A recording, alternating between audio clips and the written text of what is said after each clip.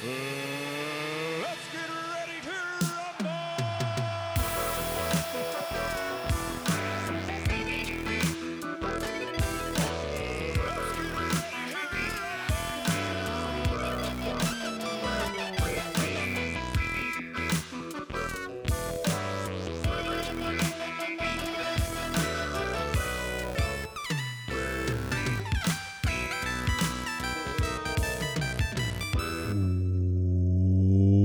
Welcome to Where the Big Boys Play. Welcome to 20 years of Nitro. Worldwide edition. Our post-Nitro bonus show where we dive into the dirt sheets and check out the other channel as we round up the week in wrestling that was November 11th to November 17th, 1996. I am your host, Tim Root, and with me, as always, it's my broadcast colleague, Dave Ammentorp. How are you doing this week, Dave?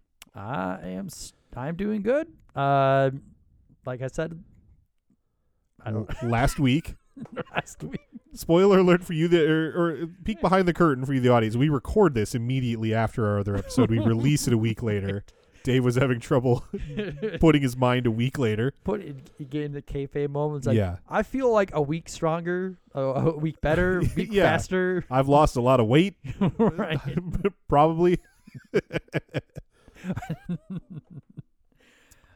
But no, I'm excited for this episode because we're going to talk about Survivor Series 96, which is wait, we are, aren't we? Yeah. Okay. Yeah. Now, of course, this episode is our companion to episode 61, in which we reviewed the November 11th, 1996 episode of Monday Nitro. So if you haven't listened to that episode yet, do yourself a favor. Check it out. Listen to all about I'm Your Man, the Roddy Piper music video. Mm-hmm. Then come back and listen to us talk about everything in wrestling that wasn't that Nitro. Right. Now, before we move on to all that other stuff, I do want to remind you that you can follow us on Twitter at 20 Years of Nitro. You can like us on Facebook at facebook.com/20 Years of Nitro. And you can email the show at 20yearsofnitro@gmail.com. The first thing that we're going to do this week is switch the channel over to USA, because it's time for our Raw recap.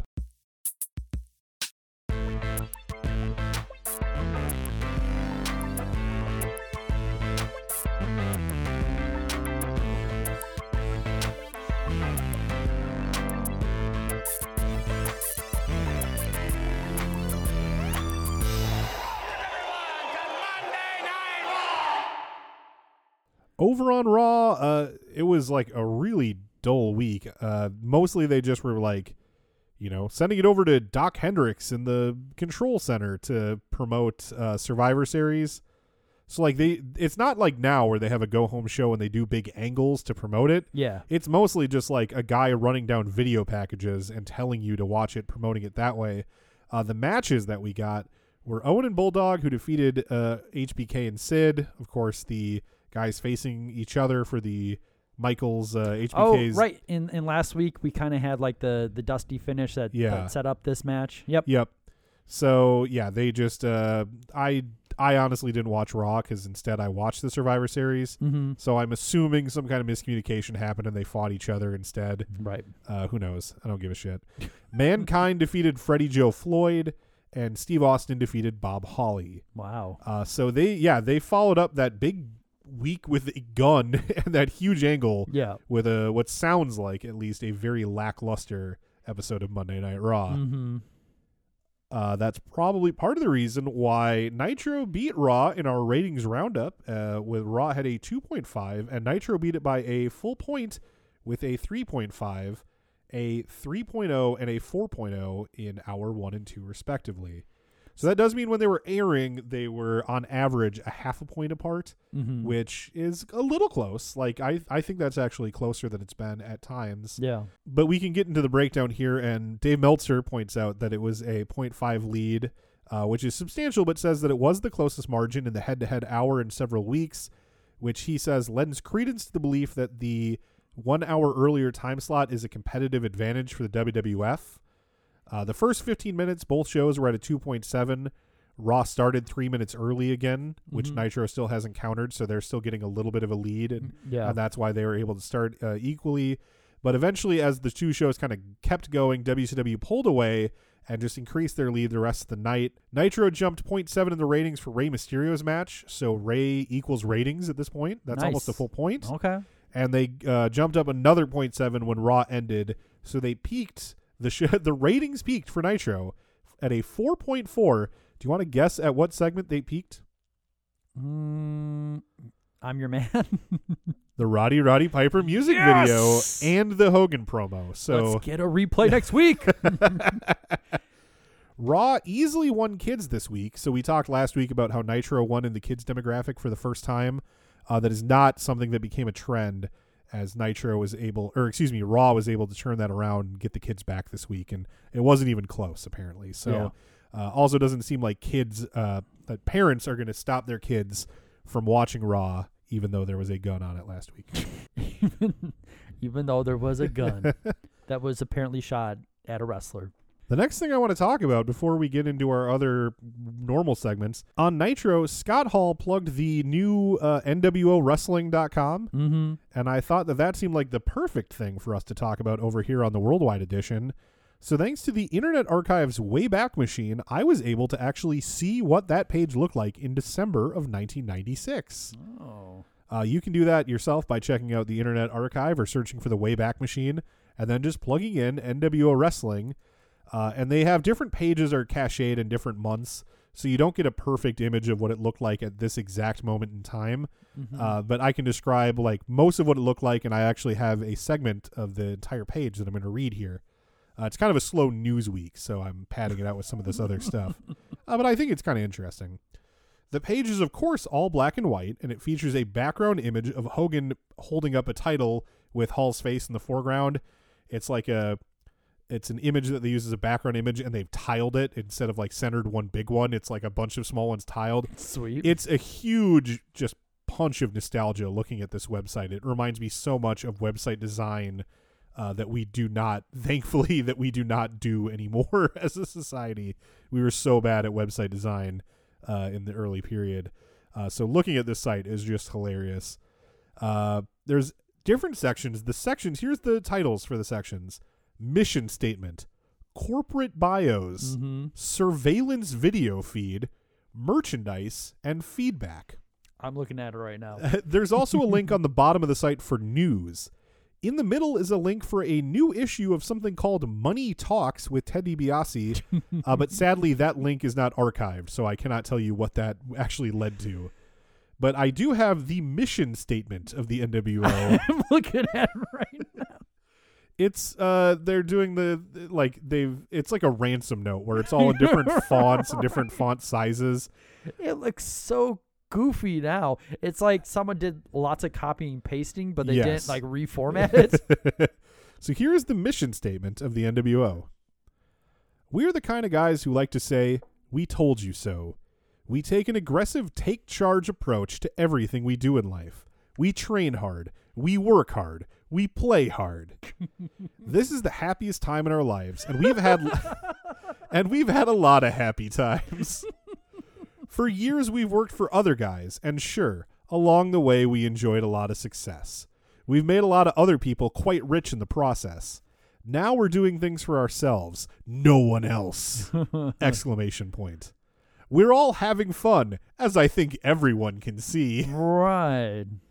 There's nothing more exciting than going out and making your dreams come true. Clearly no one in the NWO wrote this. This sounds like someone that finally got their life together in their 50s and is like writing like a can-do positive experience sort of like memoir. Yeah, this is Karen's post-opioid addiction journal. We train hard, we work hard, and we play hard. There are people who make things happen, people who watch things happen, and people who don't know anything happened at all. Well, I think it's pretty clear that the NWO falls in the first category. We're grabbing our piece of the American dream. We can't just sit around and wait for someone to give it to you. You've got to seize the moment. And we've done just that. And now this sounds like a pyramid scheme. This is like your aunt coming over and she's trying to sell your mom essential oils. Mm-hmm. WCW is a strong, viable company. We know that. That's why we picked them to take over. Uh-huh. They promised us a war. Well, we're wondering if they can even give us a good fight. Uh-huh. WCW is not that big building in downtown Atlanta. It's not CNN Center, nor is it the ring trucks or the TV equipment that you see when you watch a Monday Nitro telecast. WCW is made up of all the wrestlers, all the announcers, all the crew, all the staff. All of them. The the humans who make WCW what it is. We know that.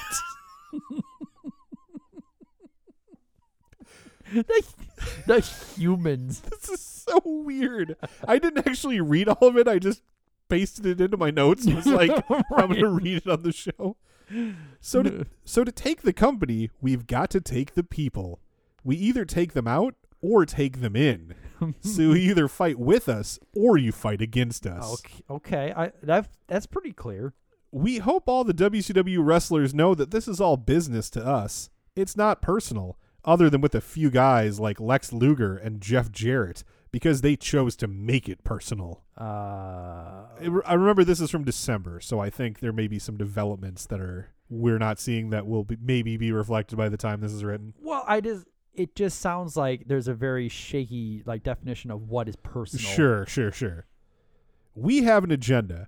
We're out to accomplish our goals, and anyone, and that does mean anyone, in a position at World Championship Wrestling who wants to try to get in our way or try to stop us can go ahead and try.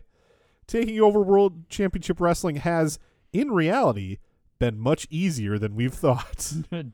We've conquered all the humans of WCW. I'm actually going to skip an entire paragraph because this just goes on. Yes. I do like this line, though, in the I was going to skip this, but I'll include it.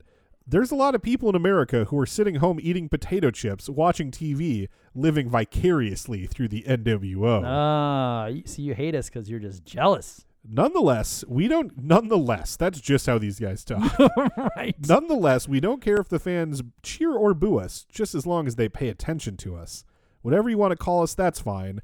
Just don't call us late for any WCW parties. Yeah. Because we will be the party crashers. We're getting some dad jokes in here. Those coat and tie types at WCW now have to listen to us. Yeah, Tony Schiavone. We didn't come into their world at the ground floor. We came in at the penthouse level.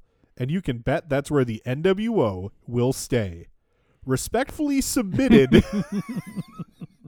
Respectfully submitted. That's how Scott Hall writes. Kevin Nash and Scott Hall, co-founders, NWO. Wow. Oh boy, what a website. So yeah, definitely go to the Internet Archive and check out whatever you want. They've got a few different years. I didn't look too far ahead. You can actually even do a lot of the pages you can change by the month. Mm-hmm. So if you go to the news section, you can kind of cycle through different months.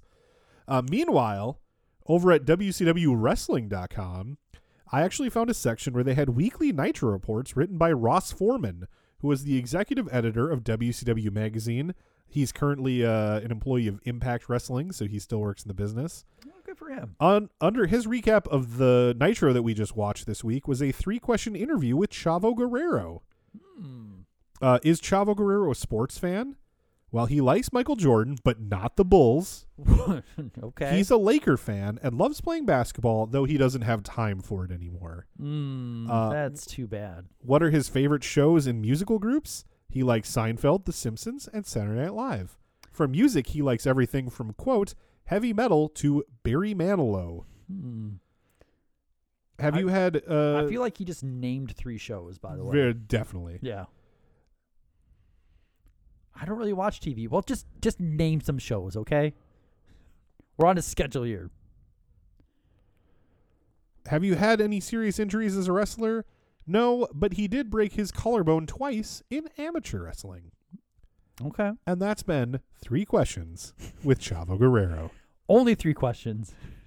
It seems like a weekly thing this guy does where he writes a Nitro report and does 3 questions with one of the guys. Yeah. So anyway, that's what was going on over at the respective websites of World Championship Wrestling and the NWO. Mm-hmm. And with that out of the way, that brings us to a little segment that we like to call Observe This. Observe this, brother!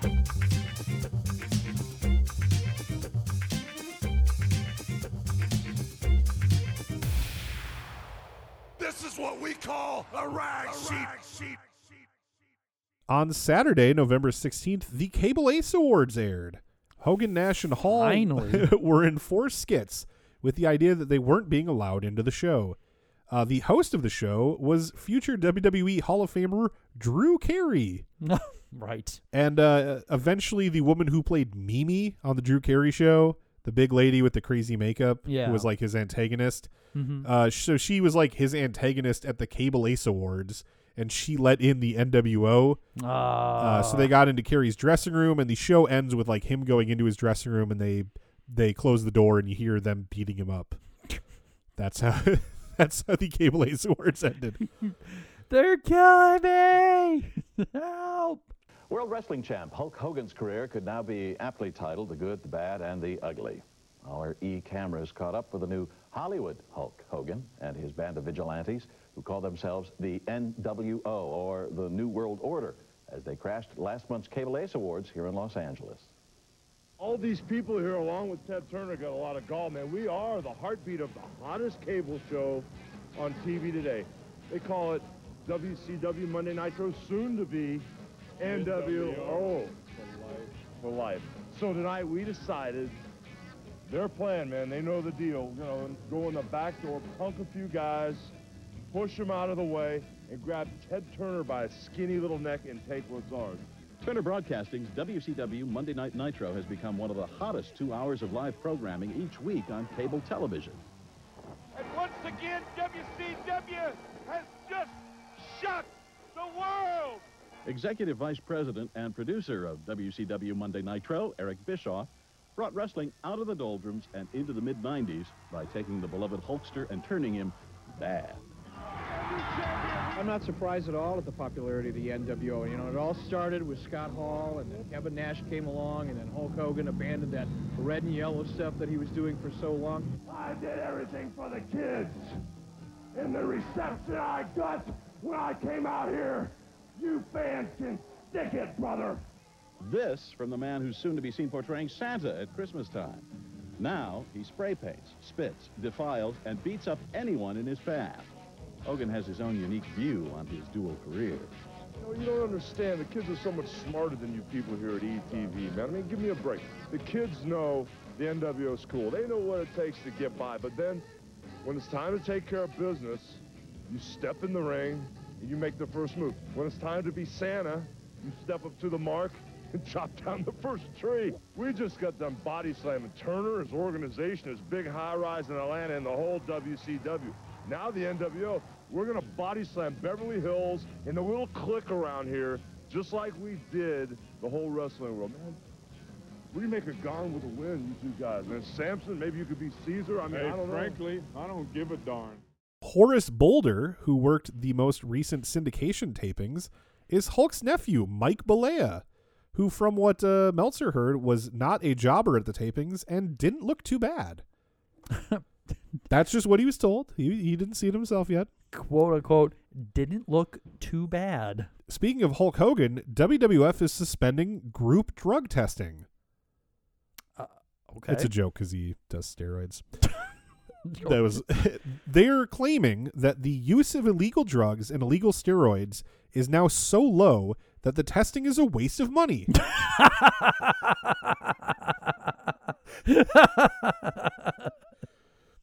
I mean, they're going to come back clean anyway, so why even bother? Why even bother? Now, the contracts of WWF performers still forbid these things, and the company can still drug test any individual at any time. Okay. There is just now systematic randomized testing of like the entire talent pool. Right. Now, they don't look good for that. But Dave points out that ECW doesn't do any testing. Mm-hmm. New Japan Wrestling and most of Japan only tests for HIV. WCW supposedly has a program, but Dave has like never heard of a person getting tested and is pretty sure that at the very least all their top stars never get tested at all. Yeah. So yes, the WWF looks shitty for this because they had something that they are like making less rigorous. But the thing they had was like and still have is for the industry pretty average, if not better than average for the industry that they're in. And in their defense, everyone's doing it. Also, in their defense, drugs are cool. Right. You know, have you ever done drugs? It's the best. I encourage all our listeners to do drugs. In fact, I'm doing drugs right now. AAA's woes continue as their second biggest draw, La Parka, is leaving the company for Conan's Promo Azteca. La Parka was actually offered more money by AAA to try to keep him in the fold, but a lack of consistent payments and a suggestion that he turn back heel persuaded him to go AWOL, and he no-showed his bookings to instead go to Florida for WCW. I really feel like it's that first part that was more important than the Yes. heel turn. It's like, yeah, that was a big deal, but also the not getting paid was also a deal breaker. So La Parka just went AWOL, had his wife lie to Antonio Pena about where he was. He went to Florida to just see if he could get on their tapings, which he did. As I mentioned in our last episode, he worked the dark match after the show against Miguel Perez Jr. Once Antonio Pena figured out what was happening, he announced to the media that La Parka was going to be in the Royal Rumble. Because he's been working on a relationship with WWF to try to counter Promo Azteca taking the WCW deal. Yeah. So he's like, okay, I better do something so that my guys stick around. I know. I'll just make something up. So he is legitimately working with Vince. They're working at getting something together. They're not that far in the process, but they're working on something. But he is majorly jumping the gun by announcing that Parka is going to be in the Royal Rumble. He's just hoping that Parka hears that and is like, oh, that sounds like a pretty good deal. Right. And decides to come back. Yeah. That does not happen. Oh, wow. But La Parka in the Royal Rumble and possibly in the WWF instead of the Cruiserweight division, that's kind of an interesting what if for wrestling history. Oh, sure. Absolutely. But also it's also like, hey, you know me, your promoter that doesn't pay you? Well, I found this other job that might pay you. A while back, we talked about the WWF's idea to have an ECW-like new program on the show. You remember we talked about that?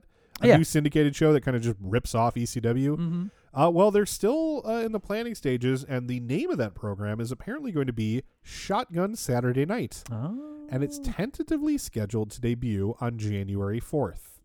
So we'll see. We'll kind of keep our eye on that as it continues. Yeah, still a couple months away.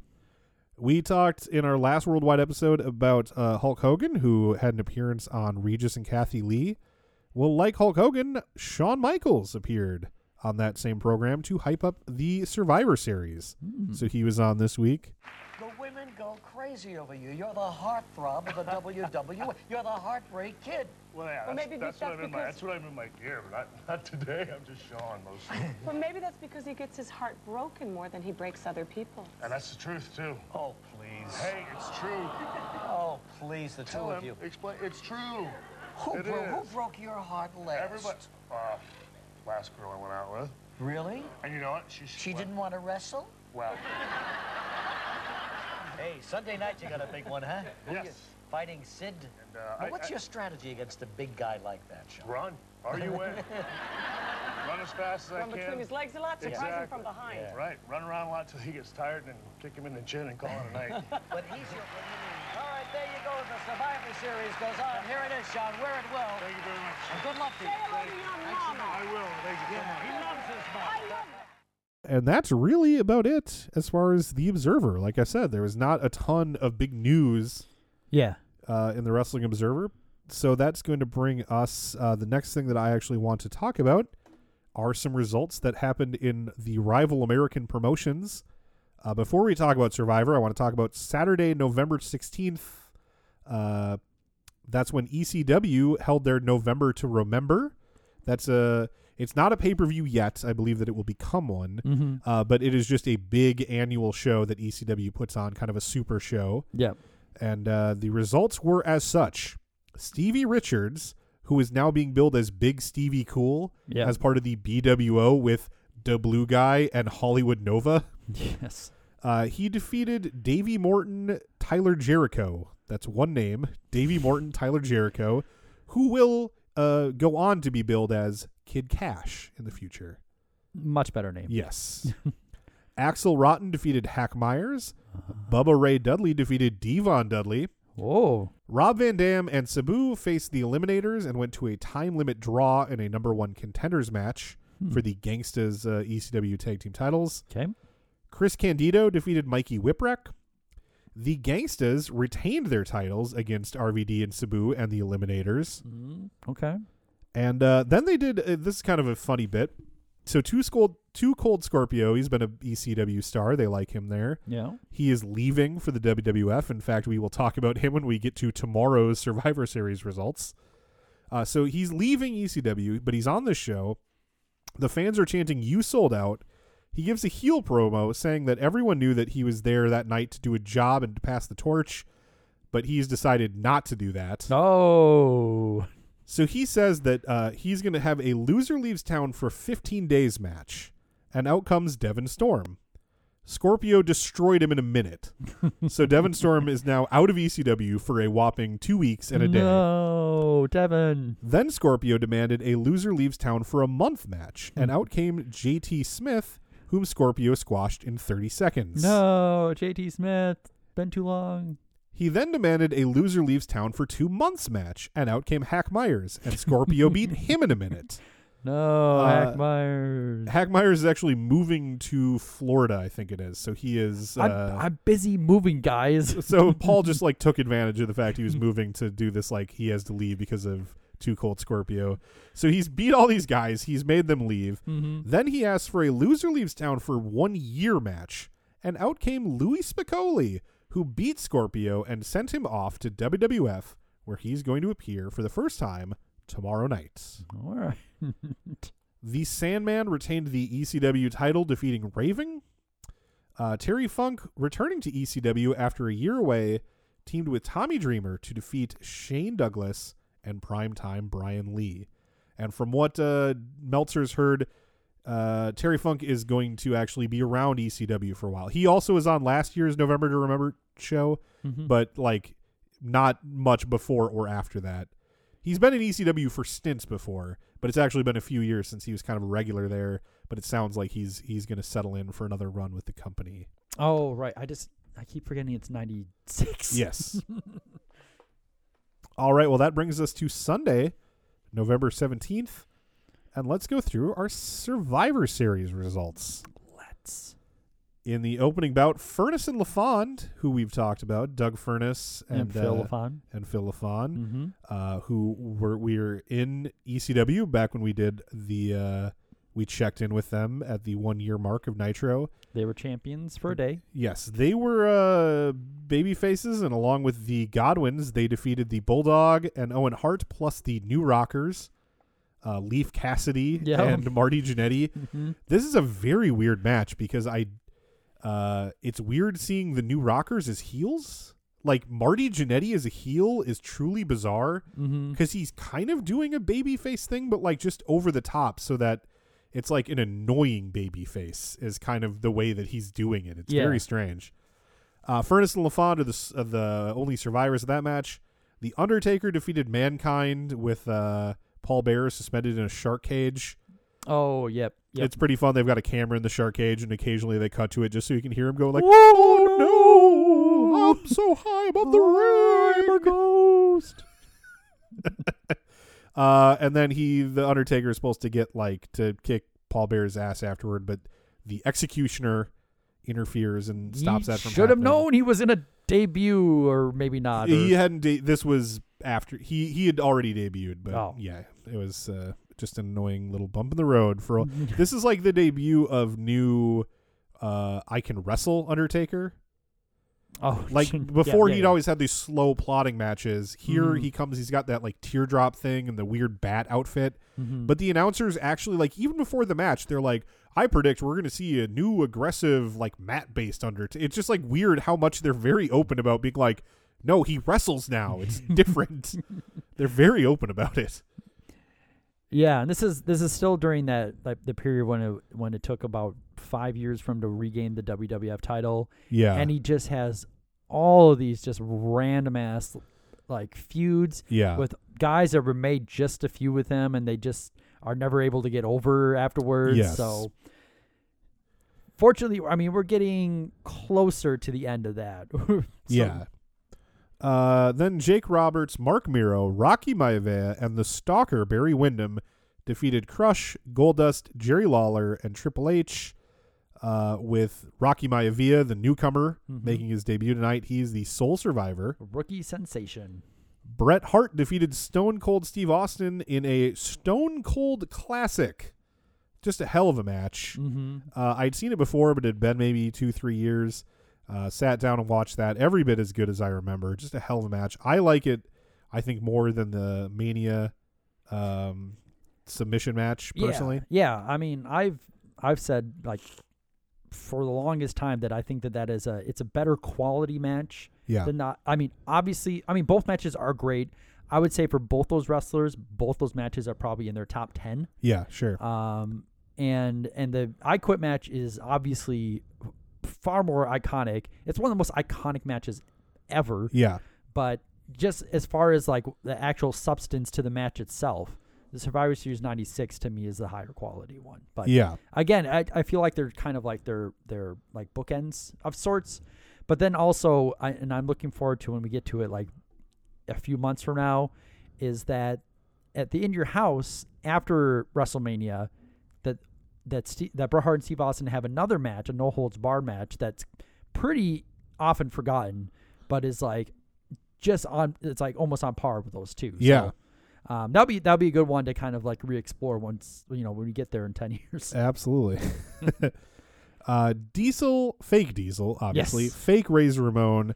Farouk and Vader defeated Flash Funk, that is Too Cold Scorpio, doing a very not racist pimp gimmick. He's a pimp, yeah.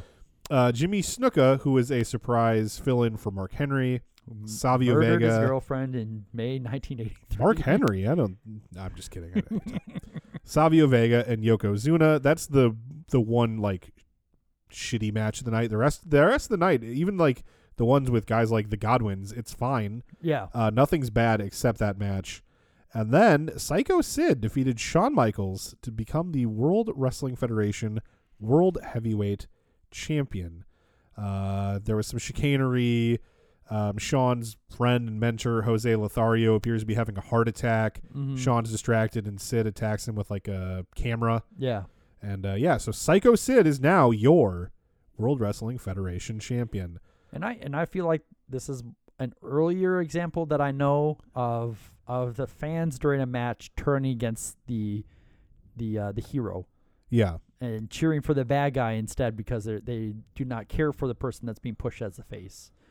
I mean, I'm sure there are other examples of it, and maybe I don't remember the match that well because I feel like it is pretty one-sided, but maybe that's not the case. But it definitely felt like they were at the point where like we just need someone else as champion because at least the male part of the audience was not buying Shawn Michaels as like the top guy. Yeah, there's actually a letter that I didn't include because I went through letters last week, but there was a letter to Meltzer that was in the Observer this week that was all about how male fans are just going to reject Shawn Michaels no matter how good he is. Yeah. Especially as like the babyface anchor of the organization. Maybe as a top heel, but just not in the spot that he's being programmed right now. Yeah. I mean, because it's nothing to do with his in-ring work because, I mean, he's doing the best he can against like just the widest variety of different guys. Yeah. So Meltzer thinks that the plan is to transition the belt from Sid to Bret rather quickly so that Bret can defend against Shawn at WrestleMania. But Bret's book says that the idea was for Shawn to regain the title in his hometown of San Antonio at the Royal Rumble in January and then possibly defend against Bret at Mania. What Bret's understanding coming back is that he's going to have that match against Austin, and then he believes that he is supposed to have a match against Shawn where he is going to win the title from Shawn, and then they will have a third match where he will put Shawn over and then endorse Shawn as the future of the WWF. So that's what Bret believes the plan to be at this point. I mean the whole setup, because one thing, there's just random ass thing that I remember from WWF magazine, sure, that we got back in the day was like back when they were doing like the magazine that has the results for Survivor Series and is doing a preview for the next pay-per-view. like the December In Your House, and then was already doing a preview for the Royal Rumble. Yeah. They already had Shawn Michaels listed as the challenger. Ah, interesting. And that was, to me, the whole thing about like getting all these fans into San Antonio to fill up that stadium. Yeah. Everything about it points to that would be like, we want Shawn to regain the title there. Yeah, and that makes the most sense to me. I think, especially as a babyface, it definitely him chasing the title from Sid, who like beat him when his mentor was having this supposed heart attack. Like, that's probably a better story than Shawn, the babyface champion, defending against so and so. Yeah. So yeah, that definitely makes a lot of sense. And then having that lead up to Shawn defending against Bret at WrestleMania as like, it's the rematch from the previous WrestleMania. Right. I could totally see how that was originally the plan. Yeah, so let's see how that turns out. Real good, I expect. I expect nothing but good things. All right. Well, it's a pretty short worldwide edition this week, but that's probably a good thing because, like I mentioned, we're actually recording this. For you, the listener, it will have been like a week ago. So right now, the Raw After Mania is on, and I really want to watch that Rollins versus Kofi winner-take-all match. I can't wait to see who is definitely the double champion after that. Yeah, we're both obviously predicting that some sort of villainy will present a new challenger for one or both men. Or you said what you said earlier, chicanery? Chicanery, yes. There's going to be some definite chicanery. Yeah, we're going to get some new challengers for these guys, and certainly no real finish to this match. But it should be a good match nonetheless. Yeah, And we will be back with you. Oh, you know what? I almost didn't give people the syndication results, Dave. Oh, wow. How will they get by through the week if they don't know who won on Pro and main event? Fuck. All right. Saturday the 16th, main event. Dick Slater defeated the Gambler. M. Wall Street defeated Prince Iaukea. The real one. Yes, yeah. On Saturday night, Jim Duggan defeated the Gambler. Hugh Morris defeated Jim Powers. Chris Benoit defeated Hector Guerrero. High Voltage fought Hard Body Harrison and Jack Boot to a no contest. Because you got to protect both of those teams. Right. World WCW Cruiserweight Champion Dean Malenko defeated Juventud Guerrera. Diamond Dallas Page defeated the Cheetah Kid, Prince Iaukea again. Mm-hmm. Jacques Rougeau and Carl Ouellette defeated Chavo Guerrero Jr. and Bobby Eaton. And the WCW Television Champion Lord Steven Regal defeated Psychosis. Then on Sunday in the morning, on Worldwide, Disco Inferno defeated Alex Wright. Chavo Guerrero defeated Brad Armstrong. Billy Kidman defeated Mr. JL. Chris Jericho defeated the Cheetah Kid. And Public Enemy, who are apparently back from their surgeries, defeated the Renegade and Joe Gomez, who are apparently still alive. And are not the same person. Then on Pro Sunday night, Alex Wright defeated Casey Thompson. Bobby Eaton defeated Billy Kidman. Kevin Sullivan, Big Bubba Rogers, and the Faces of Fear, actually he's just Big Bubba now, defeated Mr. JL, Joe Gomez, and Scott and Steve Armstrong. So there's another Steve in WCW we have not seen in the entire time we've been doing this podcast. Super Calo defeated Chavo Guerrero Jr., or probably Chavo defeated Super Calo. Conan defeated Mike Wenner. And Dean Malenko and Rey Mysterio, they showed it. I think it was actually just the one from Saturday night a couple weeks ago, though, where Dean retained. Oh, sure. So there is... You can all rest easy. You can all breathe a deep sigh of relief. Mm-hmm.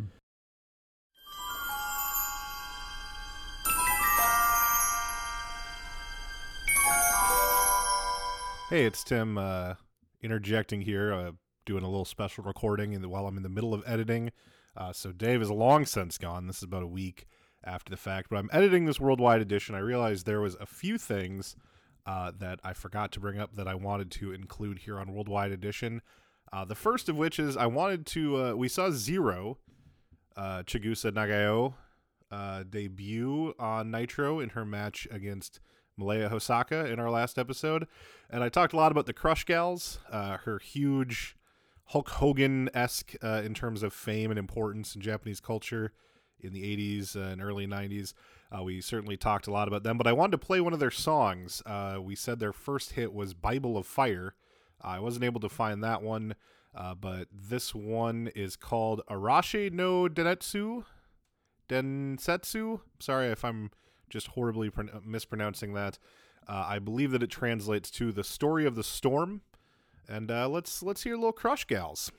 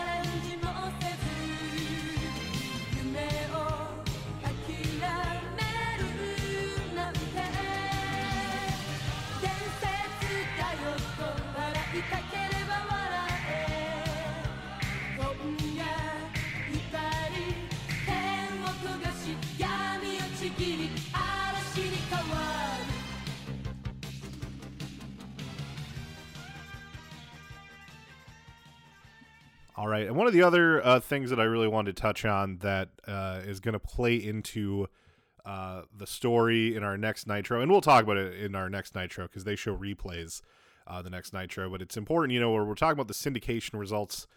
So I read the results of Saturday night, but one thing I did not mention was that there was a backstage segment where Nick Patrick and Alan Sharp were being interviewed by Mean Gene Okerlund, doing their usual bit. We have seen the footage from this past Monday on Nitro, Mr. Patrick, Mr. Sharp, and I think it's very obvious that once again you disqualify someone who did not deserve being disqualified in World Championship Wrestling. First of all, Schiavone, how many times do we have to go over this? I am the legal counsel. You direct all questions to me. Is this too hard for you to understand? It's not hard for me to understand, but isn't it apparent what's going on here? Are you questioning 16 years of officiating expertise? I don't think so. I don't think I'm the only one questioning 16 years of officiating. As a matter of fact, let's bring in Teddy Long and the man in question here, Chris Jericho. Whoa, hold on here. Wait a minute now. Hold on. Gentlemen, we're conducting an interview. Just settle down here. Teddy, go ahead. I've got one thing to say. Nitro after Nitro, you've cost this man every match that he's been in. Now I've got something to say to you, Mr. Sharp. Last week, you investigated my past. This week, I investigated your past. Isn't it true that your law firm is called Do We Cheat 'Em and How? I get it. Just the facts. Your daddy was a hockey goon, and you are simply a goon, Jericho. To do with my father, this is between you and me and nobody else. So it's between us, huh? So what are we doing here? Hey, let me say one thing right now. Let me clear the air. Nick Patrick, you know, and everybody else knows that this young superstar could take one hand tied behind his back and beat you on any given day. Oh, we got a challenge here. Wait a minute. I can't believe what I just heard. Did you just make, in front of 6 million people, a verbal binding agreement that Jericho will challenge my client, Nick Patrick, with one arm tied behind his back? Is that what you just Is that it? Wait a second, Teddy. You know what, Teddy? I think I can beat Nick Patrick with one hand tied behind my back. As a matter of fact, I know I can. How about that, Mr. Patrick? Can I ask him this question? Nick Patrick, how do you feel? I feel like the real deal, Evander Holyfield. As a matter of fact, I think I've got the cure. My neck's starting to feel a little bit better already, Mr. Jericho. Well, I'm sure it is, finally, and I think we may have a match in the works, and we'll have more in just a moment on TBS. And then Jericho came and interrupted them, and there was more bickering back and forth, and Teddy Long was there, and Teddy Long said in the midst of the arguing that Jericho would be capable of beating up Nick Patrick with one arm tied behind his back. And Alan Sharp interprets that as not only a challenge, but as a binding verbal agreement to a match with that stipulation. So that is a match that is getting added to Starrcade from this episode of Saturday Night, is Chris Jericho versus referee Nick Patrick, where Jericho will have one arm tied behind his back. That seems like bad lawyering by Sharp, which is, I guess, consistent, if nothing else, with his character. So that's something that I wanted to mention. And then we tried to, on the Worldwides, we were in kind of a rush. We wanted, Dave wanted to get home, and we wanted to watch that Kofi versus Kobe versus Seth Rollins match from the Raw after Mania. So we parted ways, and we did not talk about something that excites us in wrestling in the current week, or not the current week, but the current era. What's something right now that has you excited about wrestling? And the thing I wanted to talk about is Orange Cassidy. Now, a lot of you listening or probably have been aware of him for a while, but it really wasn't until WrestleMania week that I finally got to see kind of what he's all about. He did a local indie here a few months ago that I missed, but I am seeing him in August at a show, so I'm excited for that. If you haven't seen his deal, it's kind of like he's a laid-back, like too cool for wrestling. Like he does a lot of spots walking around with his hand in his pockets and sort of refusing to wrestle, and then, his opponents usually get mad, and he does some kind of dodges and high spots where he keeps his hands in his pockets, or sometimes he's literally drinking orange juice. So kind of, it's just an amazing, it's taking the idea in wrestling of getting over while not doing anything, and it's taking it to, like, its logical extreme in a way that I think is really funny, and is really a fun way to play with the art form of wrestling. So the thing that I am currently excited about in wrestling is Orange Cassidy. I think based on his Twitter, I forget her name, and I'm not going to look it up now, but I know AEW just signed a Japanese lady that Dave was really excited about. He knows a lot more about women's independent wrestling than I do, so maybe we'll ask him about it in the next week's Worldwide episode to talk about that. But so I'm picking that. I'm choosing for Dave. If Dave actually listens to this episode, this will be this will be him finding out what he's excited about. But anyway, those were just a few little extra bases that I wanted to make sure to cover. I need to take it easy in a chair. I had some medical procedure the other day, so I'm just doing a bunch of podcast-related stuff, and I had nothing better to do than whip out the Blue Yeti, different mic than we normally use, so if I sound different from the rest of the recording, that's why. But I wanted to take it out and tell you guys those last details, and play for you that Crush Gal song. It's just, it's not important necessarily to the Nitro story, it's just I like providing all this fun context, and that's what these Worldwide episodes are all about, is giving you guys full context, interesting stories from the world of wrestling. And speaking of that, a few people have reached out and said what they thought on Twitter. But if you could, I'm very curious whether people like this new format where we put out a fuller, longer episode kind of covering the rest of wrestling, and we break it off separate from the Nitros. This will be, I think, the third one that we've done like this. And I just want to know from a fan's perspective or a listener's perspective, if you guys are liking it this way, you prefer the old way, if you'd rather we just cover Nitro and not talk about the WWF, ECW at all. Not everyone's going to agree, and I don't know what we're going to decide to do. I've been liking it personally, and we've got some fun stuff. I'm actually researching our next episode and putting together some audio clips from some different sources. And I don't want to spoil anything, but it's going to be a real interesting... there's a lot to talk about next week, and one particularly ugly incident that's going to certainly get a lot of attention. So we will talk about all that in our next Worldwide episode, but before that, of course, is going to be the November 18th, 1996 Monday Nitro. There's going to be some real twists and turns in the story of the NWO, and I'm real excited to cover them all right here where the big boys play. 20 years of Nitro.